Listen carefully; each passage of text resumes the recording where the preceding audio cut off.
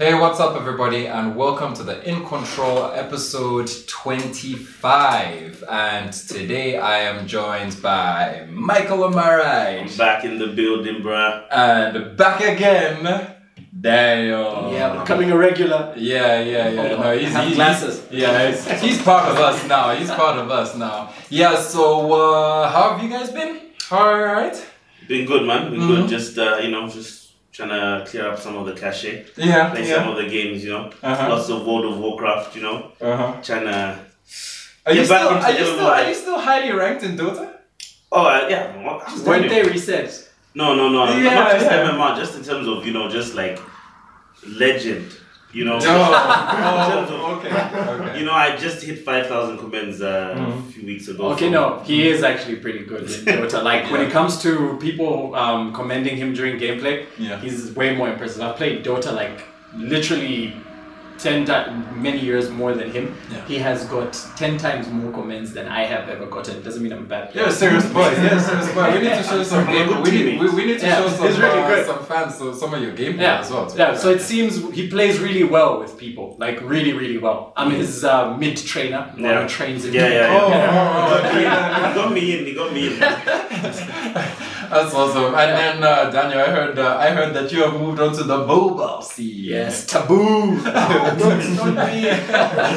Yeah. No, but before we even get deep into that, this is the In Control Gaming Podcast, where we always talk about video games and just a lot of nerdy stuff, and it's usually the same guys, and here we are. So I'm glad that you're watching. And today we're going to be talking about things a little bit more different. I mean, we usually focus on PlayStation and Xbox and stuff like that, but today we're thinking of focusing more on the general side of mobile video games and also on the esports side and just how games have just been connected over time. And I think it's also important for us to cover that because, I mean, it's been super, super influential, even through like the games that we've been playing on our consoles. Yeah, you know what I mean? I mean, the effects. It all originated from PC and how streaming just broke in. But then now we need to talk about it. Like we need to see the field, field of battle now. Yeah. I mean, I'll even start like if you just look at mobile, like what we have now with smartphones, like we still have to get over the idea that back then you're like a phone can only play Snake or play Candy Crush. But the power you now have in the processors and the RAM on these smartphones, you're starting to look at visuals of games where you're like, yo, this is amazing. This is console level. This is console level, gaming on on the go.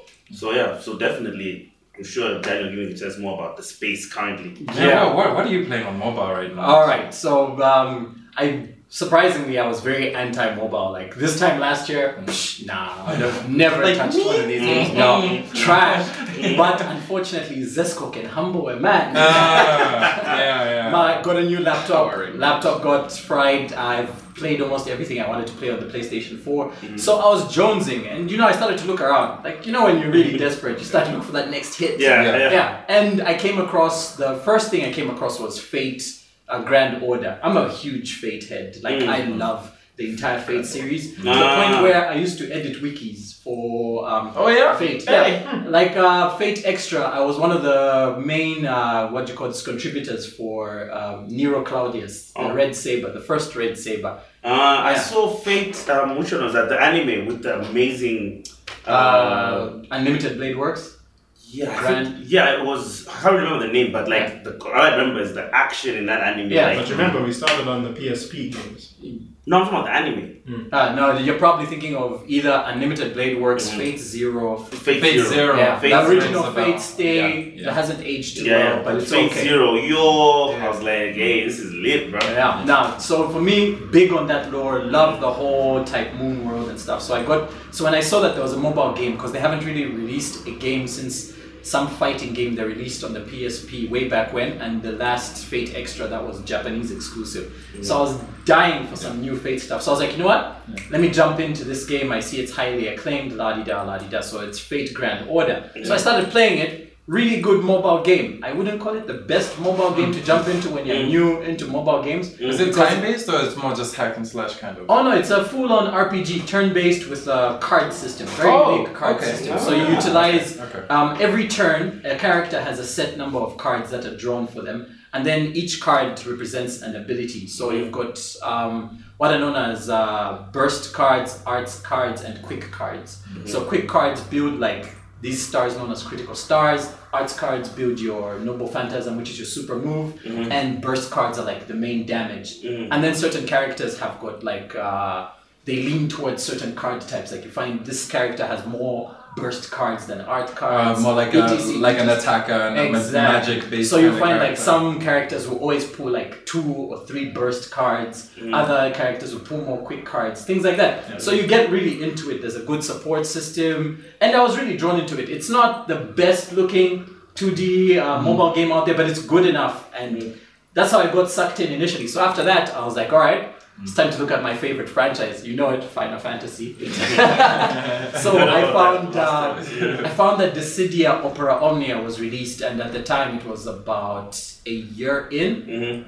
And that one was really good. The gacha is very different from... gacha is basically you getting characters randomly through basically loot boxes. Yeah. I know the taboo word. It's a mobile game. Can you pay to get all those? Yeah, you can, but the main gameplay loop is it's really, most of them are really grindy like traditional RPGs, which is pretty good. So for me, Dissidia Opera Omnia is my favorite because first off, you don't do gacha for the characters. All the characters are either released or you play what are known as lost chapters and you get the character. The only gacha are the weapons. And you can you just roll on the weapons or whatever, but the game is super generous on the paid currency. Like they give it to you for finishing the story. They give it when you're new. They just bombard you with stuff. It's not like the grind is terrible. No, not at all. I literally have like a top tier team. I have never spent a dime on this game. I even stopped for 3 months, came back. I was still pretty okay. So among the gacha games, Dissidia Opera Omnia is my favorite. So I got sucked into that and started to look at more of these mobile games and began to dawn. At this point, you're in deep now. Now I'm gone. So now I started to look at everything and I discovered that we actually now have full-fledged MMOs. Did you know this? That's what I was actually going to touch on. I was like, the genre of games now, like what have you found? Because I always, my experience with mobile gaming is you have the classic RPGs that you could have where it's like, okay, this was made as a console game and now it's ported, so you know the quality of the story and everything is there. But then those traditional, just like native mobile games where they don't really focus too much on the story and stuff. That was in the past. So I'm saying now, what is that like now? Yeah, so mobile games have introduced a whole bunch of new systems. Funny enough, they have some of the best quality of life features you can find in gaming, especially for grinding and the like. So, for example, MMOs have been picking up on daily grind and what are known as auto grinds and stuff like that. I'm sure in World of Warcraft you've got these, like pets can do things for you on your behalf and stuff like that. Heavily influenced by mobile games. Really? Yeah. They have a bunch of systems where they're called auto runs. Let's say you want a certain material. This is standard RPG stuff. It's not even mobile game stuff. But you want to keep doing the stage over and over again. Many mobile RPGs have an auto feature where you just tap it, maybe some have a resource that's tied to it, and it goes through the stage and the characters either do what you might have done when you played it before, or they use an AI system. And I found that one really, really good.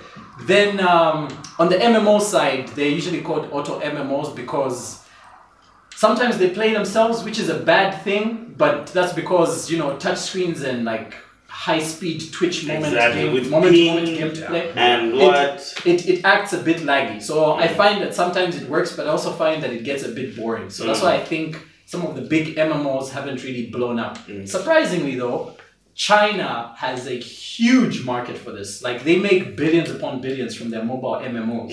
And they're like fully fledged open world level things. We actually got Black Desert mobile recently. Oh yes. Played it. Plays amazingly. It also has it's less auto-y than the other ones. You have to play it manually, but it takes a bit of getting used to because it's touch-based. And Black Desert is a very action RPG. But when you see how like they optimize things from the PC game to try and bring it down to the mobile game, it's actually honestly impressive. Yeah. Especially like I was thinking on that note, what about things like cloud gaming? Like how are they going to incorporate that? Like, you know, you have a phone, you have a mobile device, and they're like, we want you to be in these huge MMO worlds. Yeah. And then what if you're running off like this, the new like not I wouldn't talk about Stadia. Yeah. But you've seen like what Nvidia, Nvidia and xCloud yeah. and so on. So wouldn't that be really cool to tie into like mobile, like really make MMOs mobile? Yeah, I think mobile gaming is where they would streaming can make the biggest hit.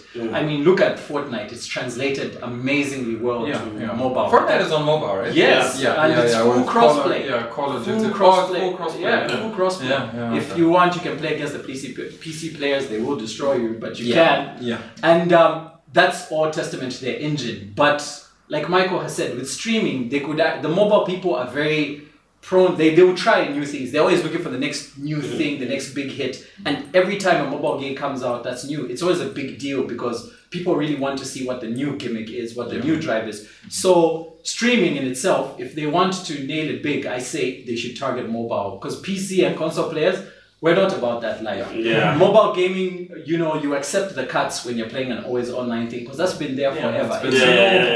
And if you can get full-fledged, hyper-massive worlds with amazing graphics on this small device, it will blow up easily. And with 5G coming along, as long as it's not 5G is the end of the world, man. Yeah, if 5G goes well and streaming goes well, best believe mobile is the first place to blow up. Yeah. One thing I wanted to touch on is that as much as we like to ignore mobile gaming, it is the highest grossing side of gaming, period. Yeah. It dwarfs PC and consoles almost 3 times over, you guys.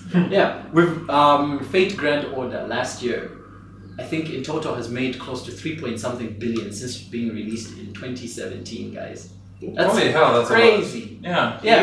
They made 160 million in December. PUBG Mobile made 150 million just for the month of January alone. And then what would this do now, like to some of these AAA? That's why we get these, the AAA industry, they're doing it the wrong way. These mobile games, they're getting better with their free-to-play side of things. The way it is now is that it's only the top players that spend a lot of money. New players in new mobile games, they just want to you get a good experience and they want you to become a pair, right? Like, they want a player to turn into a pair. That's the saying that they're gonna keep the whales close. Exactly. But because of that, the games are actually becoming better. So you find like you can enjoy the game up until like you're about to reach the upper echelons of like top tier PvP type stuff. That's when now you start to feel the paywalls and stuff like that.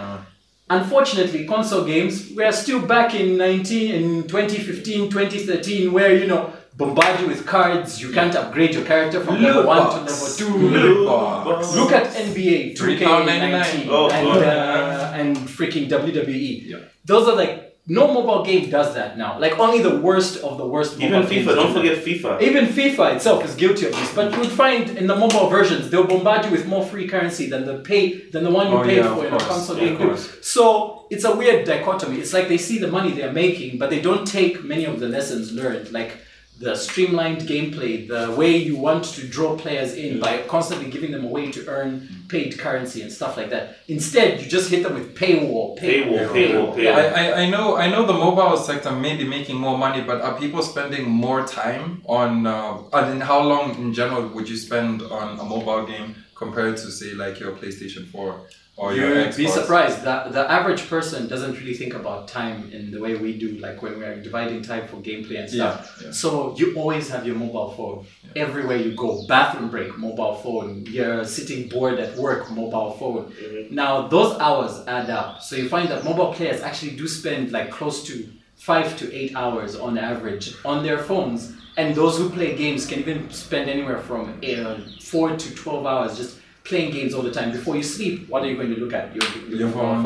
You'll sneak in a 45 minutes to an hour. Exactly. So you find that the mobile players are actually sinking in a lot of time. And, as much as we hate to admit it, these mobile games actually might be getting us more console players because some of these games have versions on the mobile phone, but then, they hear about it, like Call of Duty. They hear, oh no, there's a Call of Duty version. And then they go and they want to experience the console one. You find that this person who's willing to spend $400-500 on this trash mobile game, he'll be like, oh wait, I can get a full-fledged console game, and he goes and gets himself a console. So we get that. And as much as everyone just keeps saying like, no, gaming is still on the uprise, we kind of are ignoring the fact that mobile game is getting mobile games are getting like a whole bunch of people to actually become more gamer centric than before. Yeah. And to add to that, in terms of the number of hours played, what I've noticed, especially one of the initial reasons why a lot of these console investors and so on were worried that mobile gaming will be the new thing, is because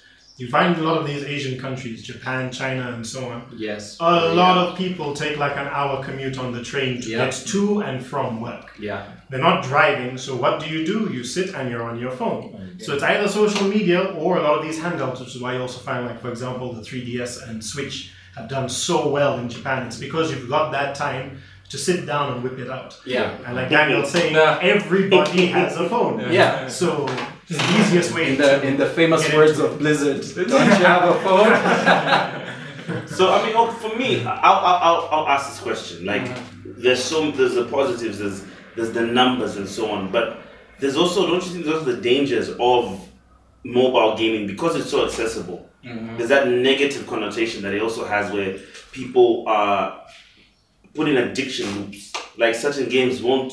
I mean, this is like some of the older ones, but like Candy Crush, where you can't play for a certain amount of time. Yeah. They make you have that addiction to the game. Like, oh no, that's definitely, you're absolutely right. So unfortunately, mobile gaming is still the worst. Mobile gaming is still like the worst market when it comes to trying to milk nickel and dime consumers, like easily. You know, for every good mobile game out there, there's like 20 really horrible ones. And they have become, this games as a service thing is heavily inspired by mobile games, because many mobile games require, they encourage you to log in daily. If you miss a day, you've got 7-day rewards. On almost all of the ones that I've played, they all have 7-day rewards. You miss a day, you're reset to start again. oh wow. Yeah, exactly. That's madness. Exactly. So every day you find someone who have to they just have to log in. Even if they won't do anything, they'll have to log in. And then you've got resource caps like in MMOs, but they're insanely stricter. And then they have these events that last for like 5 days a piece, because they want you to spend money. They'll be like, oh no, this top tier unit is here, but it's only here for 5 days, and after he's gone, it's only coming back in the rerun next year. So if you miss out, you're missing out on the top meta gameplay, and you'll be stuck, playing the garbage old content and not enjoying yourself. And the majority of mobile games, they get you on that.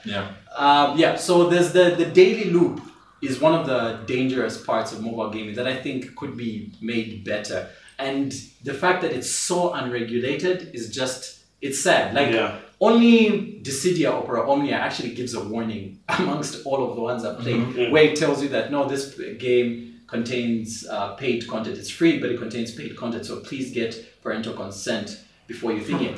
Every other one I've played, zero. It's just game starts straight into the game. Come on in. Jump in. Next thing, you're being bombarded with, oh no, this sale is on, that sale is on. You want some crack? Here you go. And I think it's funny because that's kind of where MMO games were at on like the PC space and so on, but it's gone through this weird like exodus. So people have gone, they're like, look, this rush for the end game thing has killed MMOs. Yeah. And a lot of developers now have started like realizing that, to say, okay, no, you know what? Let's try change this, because we're losing all of our player base. Yeah. So let's get these guys back to some extent, give them a proper experience, and we can still minimize how we try to monetize our platform. Yeah, and that's what's happening with the top tier mobile games. You find that some of them are realizing that, you can't just keep burning people out. And like, there's not an infinite supply of players. So you find the top games are beginning to find a decent balance between paid content and like free content and stuff like that. There's still some top games that are straight garbage. Don't even get it twisted, because unfortunately, mobile phones have an install base of over 1 point something billion. So that's a market. There will always be a whale out there for you to milk. But the really big games, they're getting better at this, because they are looking at it as rather, a new mobile game is very difficult to make a hit. It's like when... And there are a lot of them, right? Yeah, exactly. Like, a diamond doesn't pop out, a year later they die. So you find that these guys who have their big hits are now kind of getting to the point where they're now trying to make it a sustainable thing. Rather than burning people out.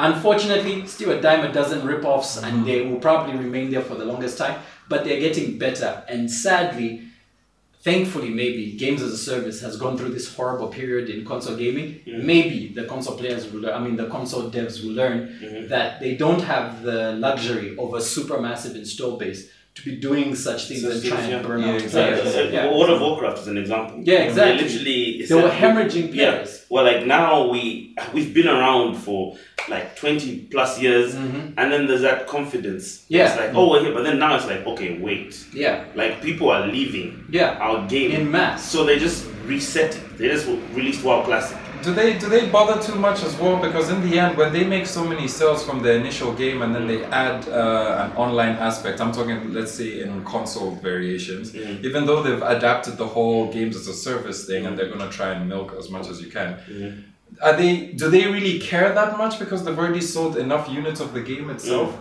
I actually think on that point, it's a really good question, because I think it depends. When you want your game to go, like you look at GTA 5, you had your units that were sold as a single player game and so on. But when you have those elements, so you want it to be like open world, MMO type multiplayer, then you're also going to be spending money on servers or teams to maintain that thing. So to some extent, you do need that new money. Yeah, because those are monthly bills, that you're going to be paying. True. So even if you sold initially, that was maybe towards lots of units. Yeah, your units were sold to pay for the development of the game. Now you need money to pay for running this online game, creating new content, managing it, the servers and so on. So I think like the approach, like I said, I've really been looking into MMOs so much these days, and I think especially like it also ties into the mobile side of things, is if you can monetize properly and have, I think, the cloud aspect, where you now increase, you already have like a foothold of a billion plus people. Yeah. And if you're cloud gaming, like you're saying, that's even more people that, it doesn't matter what phone you have per se, you can now play this game. So you can really crank up the quality and then just be smart about how you monetize and so on. And also, because you don't have to build for specific hardware requirements, your game worlds can just go crazy, like, anime, isekai level type of things. And that's the potential I see for streaming. I think Stadia, if they had an MMO that does something that no other MMO does, Stadia needed they could an have had MMO. a hook. Yeah. They could have hooked us in. Like if they said, this world you can destroy everything. Exactly, and you can do whatever. People would have been more invested, because there's no way you can experience that on any platform. Exactly. But not sell me the game I owned from 2014 again. Now I need the internet. Yeah, now I need the internet. Please. And it's even funny that you brought up Stadia, because the fact that they are just Google based, and you when you think Google, you're just gonna think internet. Yeah, you'd have thought that they would have come up with some sort of an MMO that is not necessarily expensive, but just keeps you going, and keeps you hooked. But it seems like they're still diverging into this the traditional streaming. Yeah. And we already know how that fight has gone on with Nintendo, PlayStation, and Xbox. None of the base console players care. There are already bodies on the ground, plenty. Yeah. And then I was also thinking about like the esports, for example. Like, how do you think, like the trend of mobile? Like, I think we don't really see mobile esports per se. And what do you think about that? So it's very funny. In Africa, we don't see mobile esports as a big thing, but it's actually blowing up in other parts of the world. Call of Duty Mobile has esports. While I say Africa, I can't really speak for all of our African countries, because it seems Nigeria is getting into it, or West Africa in general. They're becoming really big into the esports scenes, and one of the fastest ways they're jumping in is not through like expensive hardware, because hardware is expensive for us here.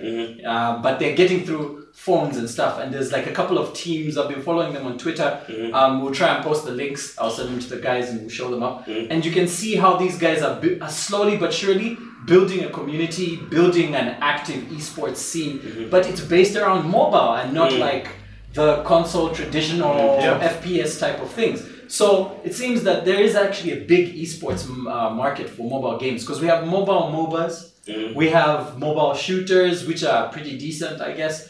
And like there are these, we even have some mobile fighting games, few and far between, but then there's also the card battlers. So like, for example, Dota Auto Chess has really popped off in China, and it's becoming a big deal, and it's now making a lot of money. The prize pools are growing constantly. So mobile esports are growing. They may not be as crazy large as the current PC esports, but I have noticed that for many emerging markets, it's a very quick way to enter the esports market because phones are easily accessible and it's something that we should actually look into, even locally here. We could build a community around it. Someone I recall a few years back went to Korea because of one of these driving games. They were invited. I can't remember who specifically. Oh, but Korea is pretty much the birthplace, right? Exactly. Yeah. There was someone who was picked from one of our, I don't know if it's in Central or Southern Africa. They were picked for a mobile game, for a driving mobile game, and they were sent all the way across abroad. Was this before or after the virus time? No, way. Yeah, way before. Hopefully that nonsense will be sorted. But yeah, so mobile game esports, very booming scene, coming up really fast, and it will be a very interesting thing to keep an eye on as we go forward. Yeah. Does I'm thinking about this now, but when it comes to mobile esports games, the phone that you're using, the speeds, the internet speed, I know it's the same as a PC, but I mean with PC, once you're all in the same frame, it seems pretty much on a level playing field. Yeah. But then with phones, it seems like Different from a technological perspective, it's a bit backwards. Yeah. And that's where you have to give credit where credit is due. Their optimizations are quite impressive. Oh yeah. Like I'm pretty sure I play with people from the United States in co-op games. It doesn't feel like it. Doesn't feel like because they have so many limitations. As much as phones are powerful these days, they still have battery limitations, heating limitations, and the like, and all those things. Need and to phone be calls. And phone calls.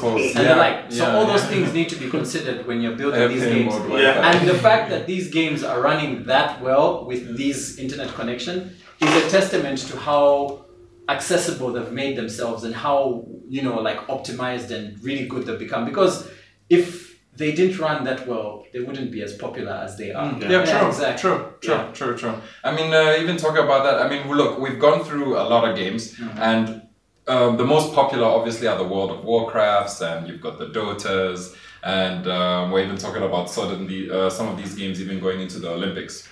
But now let's even move into the fighting games. Why are fighting games on the esports scene not necessarily Big. To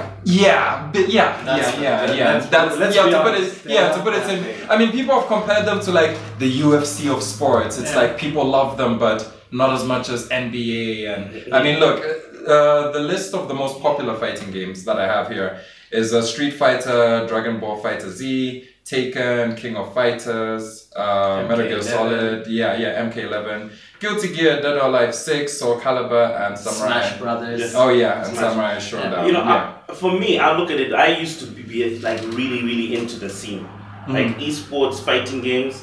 Like back then, I was like really into Marvel vs. Capcom Ultimate. Yeah. And like I remember in the period like 2011 to like 2014, 15, the scene was very active because that game was huge. Street Fighter has always been there because they get support from Capcom. Yeah.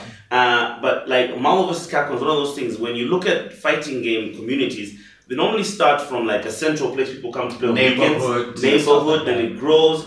And I saw what happened to Marvel vs. Capcom 3 was like it became really big.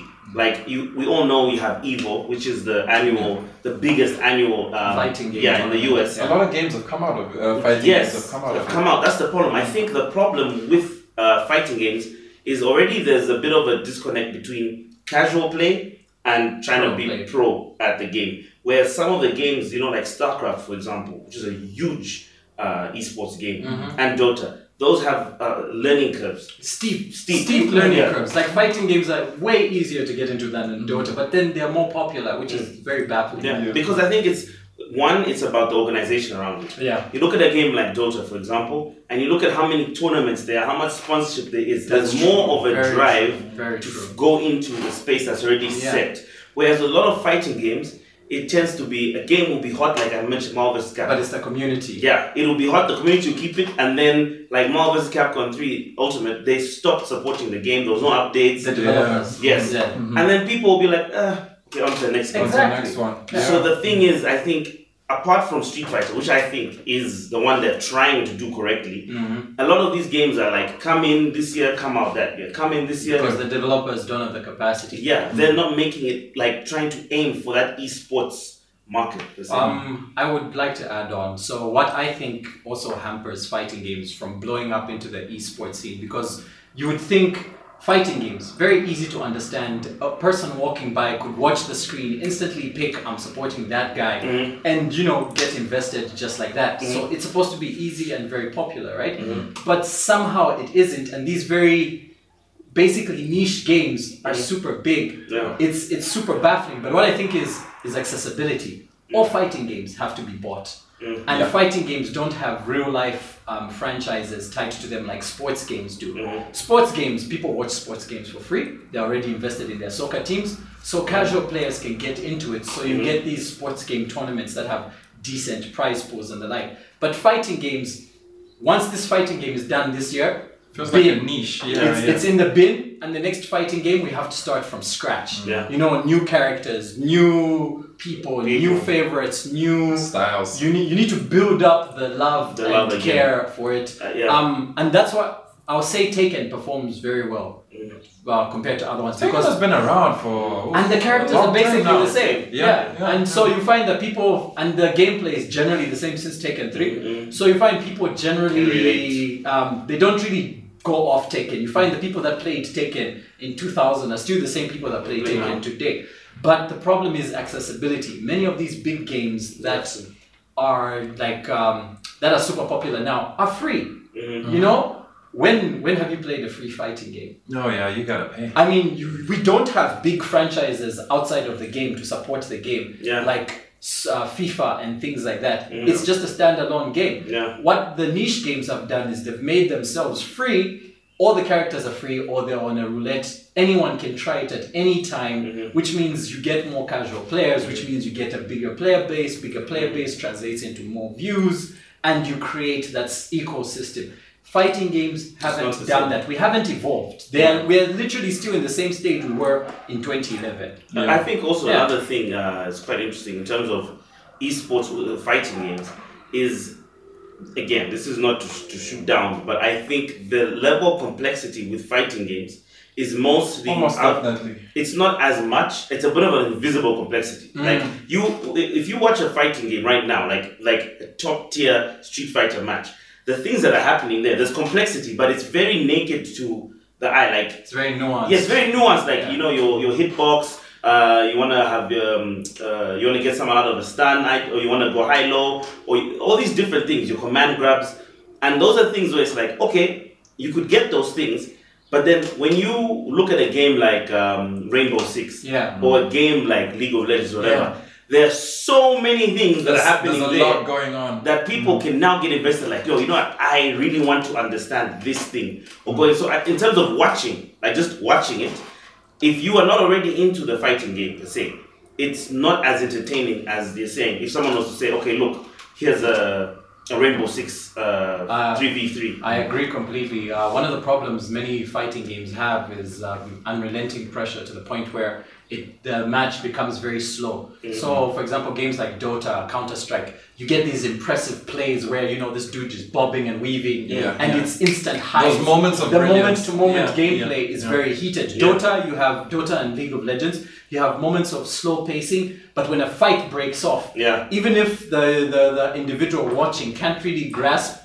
what's happening, they understand excitement and they can try and follow one individual and keep it up. Fighting games, outside of like the best players, it tends to feel very rhythmic and slow, and like people tend to play it very safe in fighting games. You don't have the more visceral moment-to-moment stuff. And when you do get the pressure, a syndrome that many fighting games have right now is that the pressure keeps going. Fighter Z has this problem. Taken has this problem. You hit someone with a counter hit, and now you've got 16 hits carrying someone all the way to the wall. And that's not what people want to see. They want someone to have a chance to make a comeback, because comebacks make it interesting.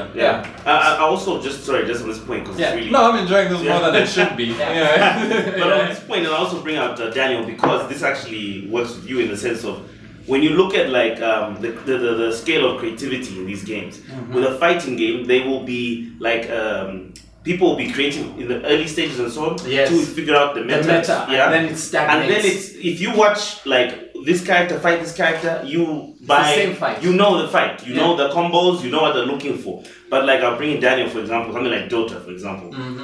Dota, the pros could be doing something. You alone, like you without going, I mean, I know people know the game that much, but there's a character that you said, hey, this character would work well with this item. And no one was doing that. Yeah. No one was putting that item on the character. And then, 6 months later, 6 months later, everyone's doing it. So it's always, some of these games, the things are always evolving. So it makes it exciting to keep checking what's happening. Exactly. And then your favorite player might go against the norm in a match.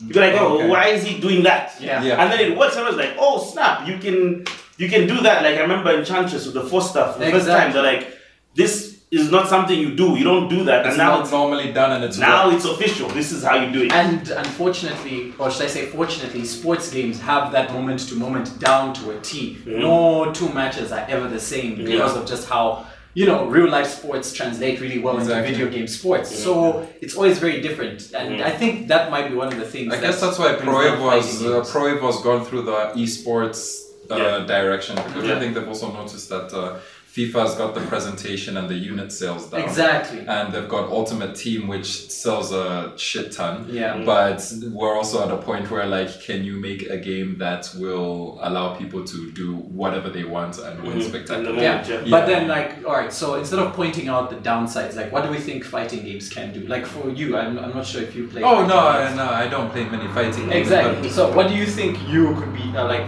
in your opinion, what do you think could be done to improve viewership and, like, just because it's very easy for someone to watch a fighting game, but how do you keep them invested? I think fighting games have also reached a point where, like, they have to figure out an element that completely changes it. Innovate? Yeah, it has to completely change. I know the side-by-side fighting is very technical, and when you meet another profession when you meet another professional in that game, it brings up a level of excitement. Yeah. But at the same time, you also need the game itself to change, and that's not enough. Meeting another pro, I think, is enough to increase the viewership. There has to be something that has a complete dynamic change, and I don't know if fighting games are in the point in game development world where that can happen. I'm not sure. I could be wrong. Michael?